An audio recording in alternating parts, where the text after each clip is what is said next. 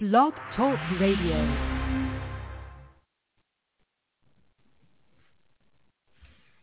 Good morning. Welcome to the Faces of TBI podcast series, the #1 podcast for brain injury and concussion resources. I am Amy Zellmer, founder of FacesOfTBI.com and your host. Today, I will be chatting with lawyer Spencer Bishins about Social Security disability. This episode is brought to you by Integrated Brain Centers, located in Denver, Colorado. Drs. Shane Stedman and Perry Maynard are experts in functional neurology and treat complex concussion cases from around the country. With over 20 years of combined experience, they are leaders in helping patients who are suffering from post-concussion symptoms, including dizziness, vertigo, headaches, dysautonomia, and more. For your free consultation, you can find them online at integratedbraincenters.com.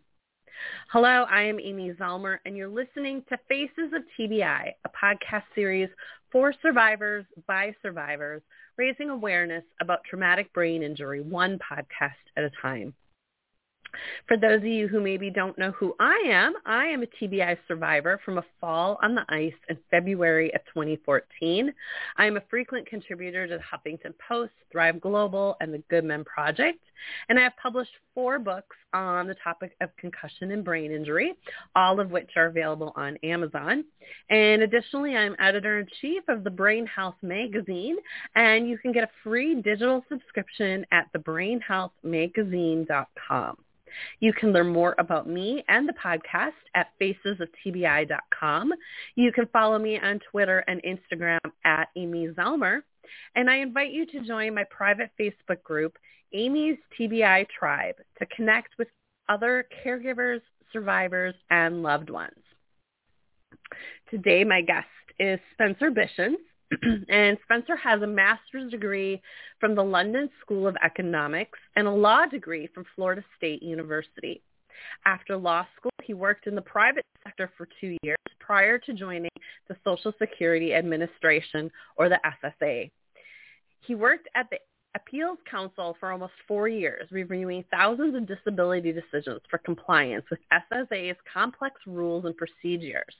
He then worked at the hearing level for 7 years, where he drafted almost 2,000 decisions for the SSA administrative law judges. After working for SSA for more than 10 years, he wanted to help demystify the complicated disability system. His first book, Social Security Disability Revealed: Why It's So Hard to Access Benefits and What You Can Do About It, explores the obstacles that disability claimants face as they try to access benefits. So welcome to the podcast, Spencer. Are you there? I am here. Can you hear me all right? I can. Welcome. Welcome. I think this is such a wonderful topic. It's something that comes up so often in my Facebook group. People repeatedly try to get their Social Security disability benefits, and they're constantly denied. And I think taking some of the mystery out of it might help people get a better feel for what they need to do. So thrilled to have you here today. Yeah, thanks for having me.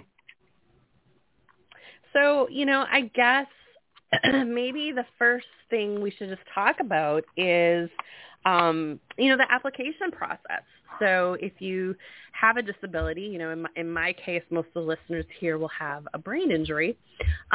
What is the first, step for applying for SSDI? Well, the first step happens even before you fill out the application, because the thing is, once you fill out the application, of course, Social Security is going to want to see medical records to support whatever you allege your impairments are, right?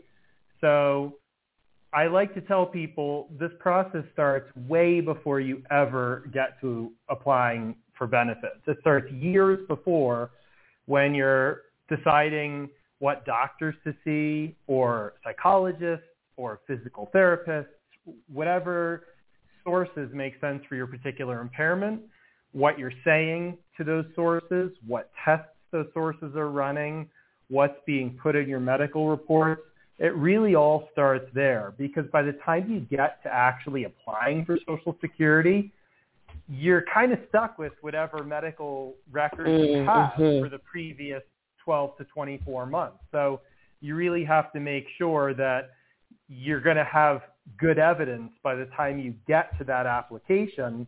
Otherwise, as you know from the messages you receive in your Facebook group, it can be really, really difficult to convince Social Security that you are disabled. And I think this brings up, I mean, we could go off on this tangent forever, but it brings up a great point about, what are your doctors putting in your records? And, for me personally, I know I just kept being told, oh, there's nothing we can do for you. You just have to give a concussion more time. And, obviously that was incredibly poor advice. But, I hear that a lot. Right? Like, it's not unusual. That's kind of a common complaint, is that doctors really brush off, especially those of us that can, we can walk and we can talk and we look fine, right? But inside there's a whole lot going on.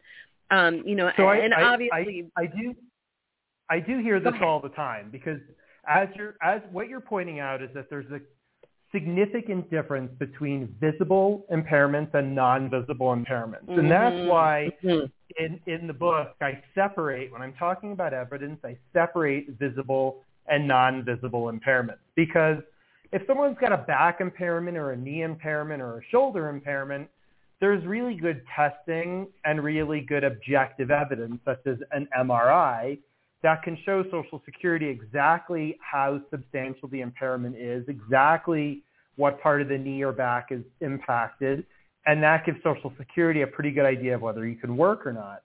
But when you're talking about neurological impairments, not just concussion, but other things like seizure disorder, these impairments are much more difficult to diagnose and treat. Other things as well, cancer. It's hard to know how cancer is impacting the body and impacting the ability to work, but also other things like connective tissue disorders and mental health impairments. So concussion might come along with PTSD or anxiety or depression or a neurocognitive disorder.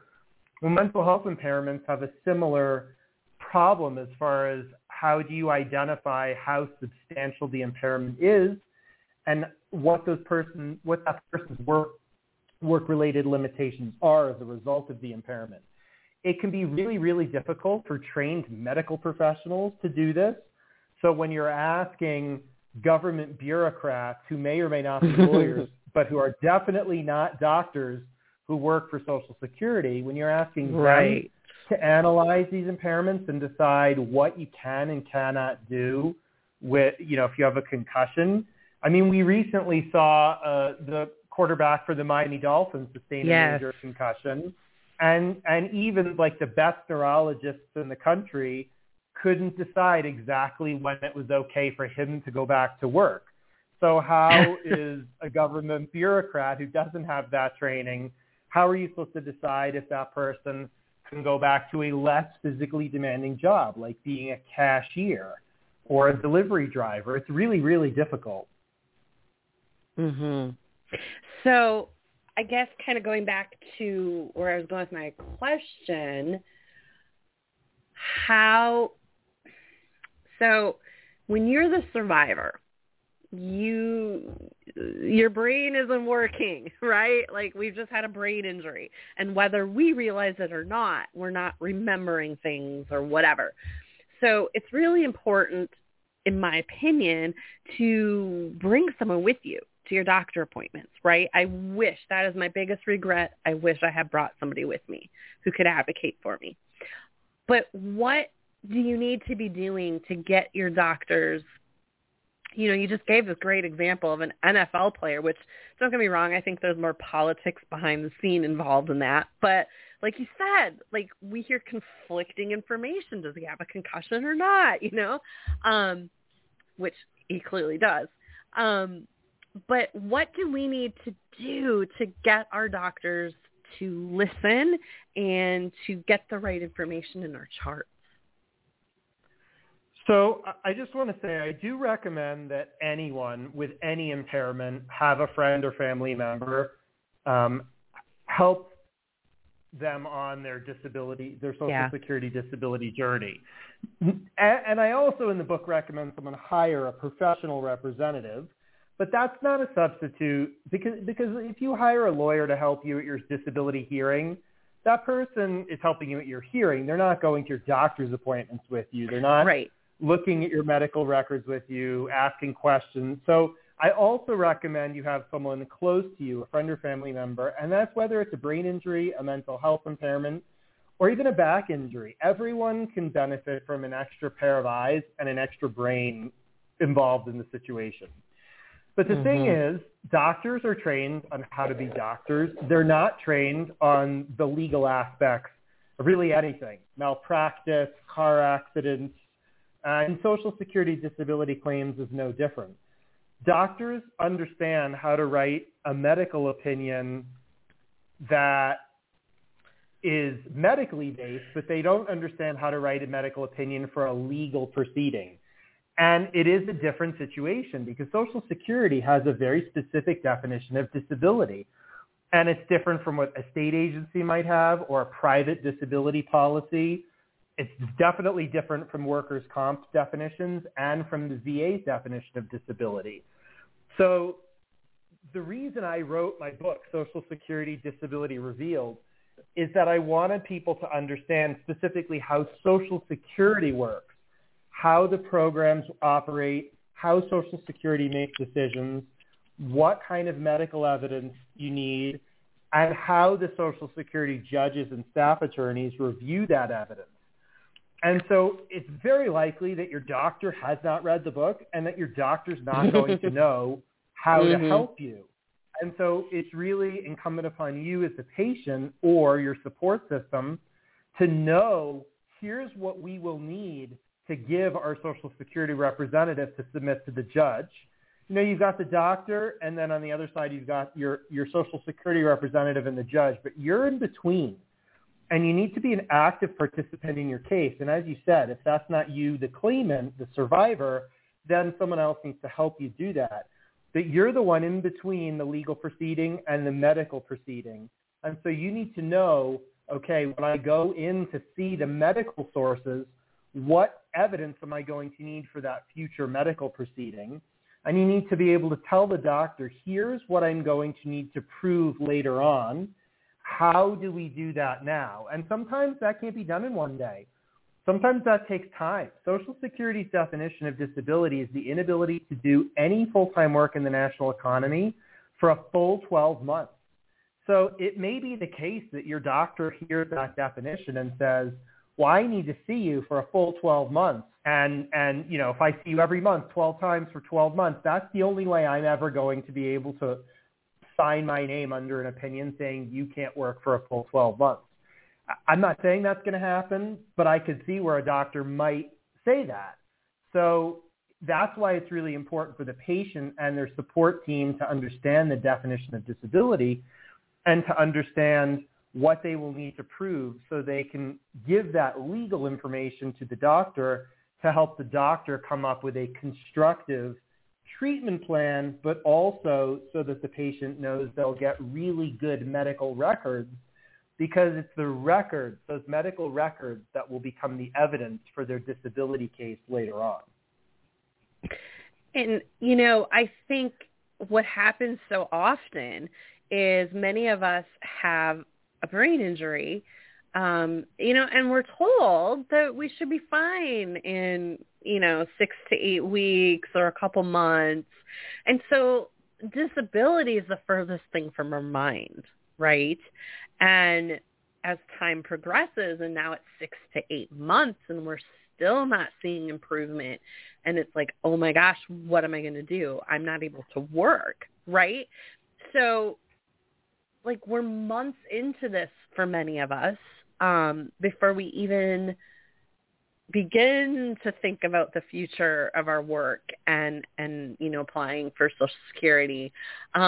You know, so what type of advice do you have for those people in that situation that are listening? Well, I am going to answer that question, but what you just said brought up something that is really, really important. So I do need to cover it. You talked about the future of work, but what's equally as important is your past, the work you did in the past. And the reason I say that is when someone thinks about whether they can go back to work, they often think about the work they were educated for or trained to do or have done in the past. So let's say you have a teacher, lots of teachers in the United States. Let's say you have someone who has a bachelor's degree, they have a master's degree in education, they're a middle school or high school public school teacher, and they sustain some kind of brain injury and neurocognitive disorder. When that person thinks about going, quote, back to work, that person is likely thinking about when can I go back to work as a teacher. And if 6 to 8 months later that person is not back to work as a teacher, that person might think of themselves as being disabled and they think about filing for Social Security. But that is not how Social Security operates. And that's why this is so important to talk about.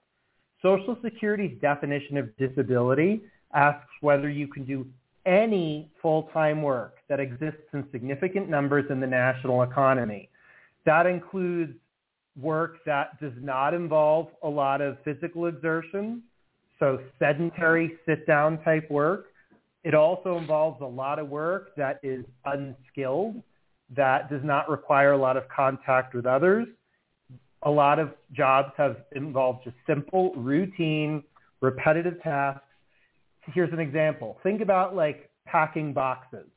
Your job is to take cans of soup or some kind of other food and pack them into boxes and put them on a table to be loaded onto a truck. And that's all you do all day long, 8 hours a day, 40 hours a week. Well, for our teacher, that person might think, this is boring. I don't want to do it. It's going to be minimum wage. It's not what I was trained to do. But Social Security doesn't care about what you were trained to do, what you used to do, what you would like to do. Social Security says, can you do any full-time work in the national economy? So if you can repair eyeglasses, operate a photocopy machine, or sit down and do work with your hands, even if it's simple, rudimentary work that doesn't involve a lot of brain power, you will likely be found not disabled. And one of the frustrations probably the biggest frustration that Social Security claimants have when they get denied is this lack of understanding of how Social Security defines disability. Because that teacher, after 12 months of not teaching, thinks, I can't be a teacher anymore. I'll go apply for Social Security. Social Security says, send us your medical records. The teacher does that. And then that teacher gets denied, and they don't understand why. And this is the most likely disconnect there between what they thought they were applying for and what Social Security's actual answer was. So knowing that definition is really important, because if that person knows that definition before they apply, they can then go talk to their medical sources. Okay, I have to prove I can't do any full-time work in the national economy. I have to provide evidence showing I cannot do a full 8-hour day, 40 hours a week on an ongoing basis. I can't interact with others. I can't be supervised. I can't maintain concentration throughout a full 8-hour day. There are certain things I have to show, or I'm not going to be found disabled. But a lack of understanding of that definition means there probably won't be the right evidence in the record. So circling back to the question you asked, what can you do? The main theme of my book is get educated on the process that Social Security uses, because that is the only way you're going to know what Social Security will be requiring you to prove in order to get those benefits. Otherwise, you're going to be lost and confused, and your case is very likely going to be denied. And, okay, so going back to like, for instance, a teacher might not be an example here, though. So you have a career, and you're making, let's just say, $100,000 a year.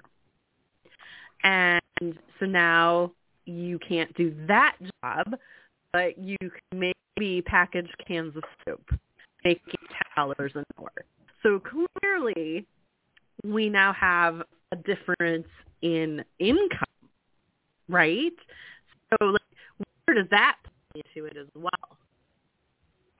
Social Security doesn't care about how much money you used to make, and or the federal minimum wage is what it is. I believe it's still $7.25 per hour. Yeah, and so what the it's a federal program, so that's higher in certain states. But federally, Social Security's question for anyone, regardless of how much you were earning in the past. When I worked for Social Security, I saw cases of doctors who were making $250,000 a year.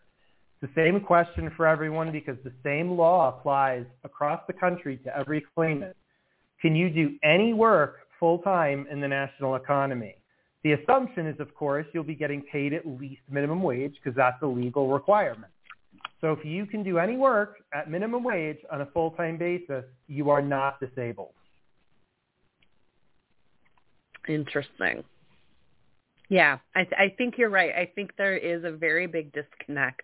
I don't think the average person, because I know I didn't fully understand it that way either. I never went through the process, but you know, I've watched hundreds of people in my group go through this, and you know, a common piece of advice that people give in the group is you're always going to be denied the first time, so just keep applying. And I always tell people, get a lawyer. Can I address that? Yeah. Can I address both of those things? Because I do talk about both of these things in the book. Here's the stat. Social Security over the last decade denies around a little over 70% of claims at the initial level. So about 3 out of 10 are approved at the initial level. And I know someone with a brain injury who was approved at the initial level. So it can happen, but it is rare. And the reason it's rare, I mean, there's several reasons, and I talk about them all in the book, but I think the main reason is that, as we've been talking about, when people first apply for Social Security, if they haven't read my book, if they don't understand the definition of disability, it's fill out an application, send Social Security and medical records, and hope. And that's the plan for most people to start. As we've talked about, it's a very strict definition. And so most people don't actually meet that definition of disability, and they may not understand why, but they don't meet the definition. And that's one of the reasons that most people are denied up front. Some are approved, but most are denied. As far as the representative is concerned, I do talk in the book about who the Social Security representatives are, how they get paid, how you hire one, if you need to change representatives, how you would do that. And I do recommend everyone to have a professional, knowledgeable Social Security disability representative because they know the rules, they know the procedures, they'll know your local judges, they'll know the hearing office staff, they know deadlines. They know a lot about how the system works that you as the claimant don't know. However, it's not a substitute for your own education on the process. And this was one of the biggest problems I saw when I worked for Social Security. I wrote almost 2,000 disability decisions for the judges. Many people don't know that, but the judges, they don't write their own decisions. They have staff attorneys that do that, and that was my job. And so I wrote almost 2,000 decisions. I saw a lot of cases where the person had no representative, but I also saw a lot of the cases where the person had a representative, and I could tell the strategy was I give everything to my representative, and I show up at the hearing. And I could tell that I knew that's what was happening because I could hear that people were highly unprepared for their hearing, unprepared for the judge's questions that I knew the judge was going to be asking as I was listening to the hearing. After the hearing, I would listen to them and I would know, okay, I know this is going to be the judge's next question, but I could tell the lawyer had not prepared that client. And the thing is, these representatives, they don't get paid very much. What they get paid is capped at $7,200 per claim. Now, that's really not a lot for a law firm that has a lot of overhead, secretaries, paralegals, other staff. So getting $7,000 for a substantial amount of work on a case, it's not a lot of money. And so what that means is it's a volume business. So yes, everyone should hire a representative, but you have to understand that person's role in the process. It's not to just do everything for you. First of all, they can't go to your doctor for you. They can't talk to your doctor about what tests you need. They can't go into the MRI machine with you. They can't go to visit the brain surgeon with you. So there's certain things, really, they're stuck, as I said at the beginning of our discussion, that lawyer is really stuck with whatever medical record you have developed for them and given to them. And if it's got gaps in it, if it's incomplete, if it doesn't have the right evidence, then they're representing you, but they don't have a lot to work with. So it's important that you understand their role, but that their role is limited. And you as a patient or your support network, if you can't do this on your own, has a pretty substantial role as well. And you have to know what your role is as the patient so that you can work with your representative, not give everything to your lawyer and say, I got a guy handling it for me. You fulfill your role, your representative fulfills their role, and then you work together to achieve the best possible outcome. I just want to say one more thing on this point. A lot of lawyers, I know this from my experience working for the agency, a lot of lawyers, they'll meet with you for an hour before your hearing and then an hour at your hearing, and that is it.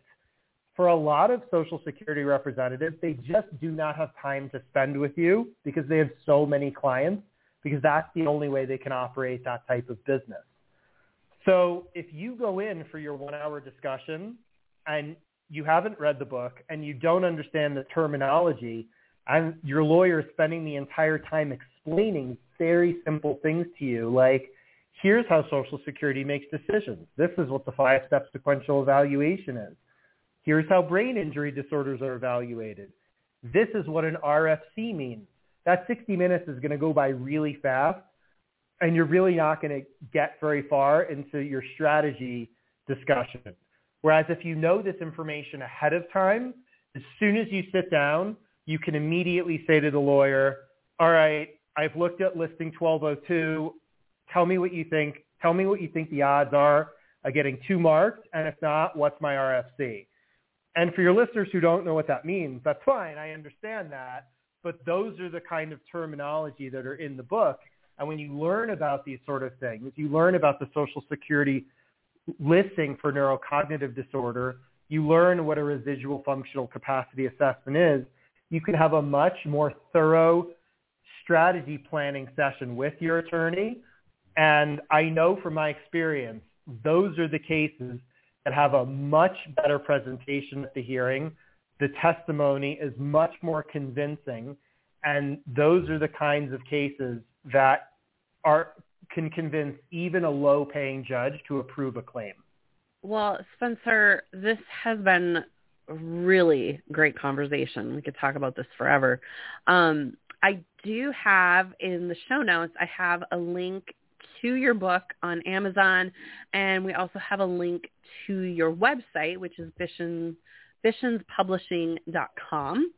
And so if someone wants to get in touch with you, learn more about you, is the best way to visit your website. Yes, bishinspublishing.com, BISHINS publishing.com. All the places to buy the book in paperback and ebook format. If you want to ask your library to get the book, we also have that information on the website. You can give that to your library. There's a full description of the book, the table of contents, and links to all our social media, Facebook, Instagram, and Twitter. That's all on the website, bishinspublishing.com. Great. Well, Spencer, thank you so very much for being here today and sharing this information. Like I said, we have all the links in the show notes, so wherever you are listening, you can click through those links. So thank you so much for being here, Spencer. Yeah, thanks for having me. And thank you, everyone, for listening. I hope you enjoyed today's episode. Just another big thank you to our sponsor, Integrated Brain Centers. Check them out online. And again, you can find previous podcast episodes on most streaming platforms, such as iTunes, or you can find them directly at facesoftbi.com. You can follow me on Twitter and Instagram at Amy Zellmer. And please join us in Amy's TBI Tribe on Facebook. And if you're enjoying this podcast, please consider supporting it for $5 a month with a Patreon membership. Patreon.com/Amy Zellmer. Thank you all for listening. Thank you for being a part of my journey. Have a great day, everyone, and I will see you in the next episode.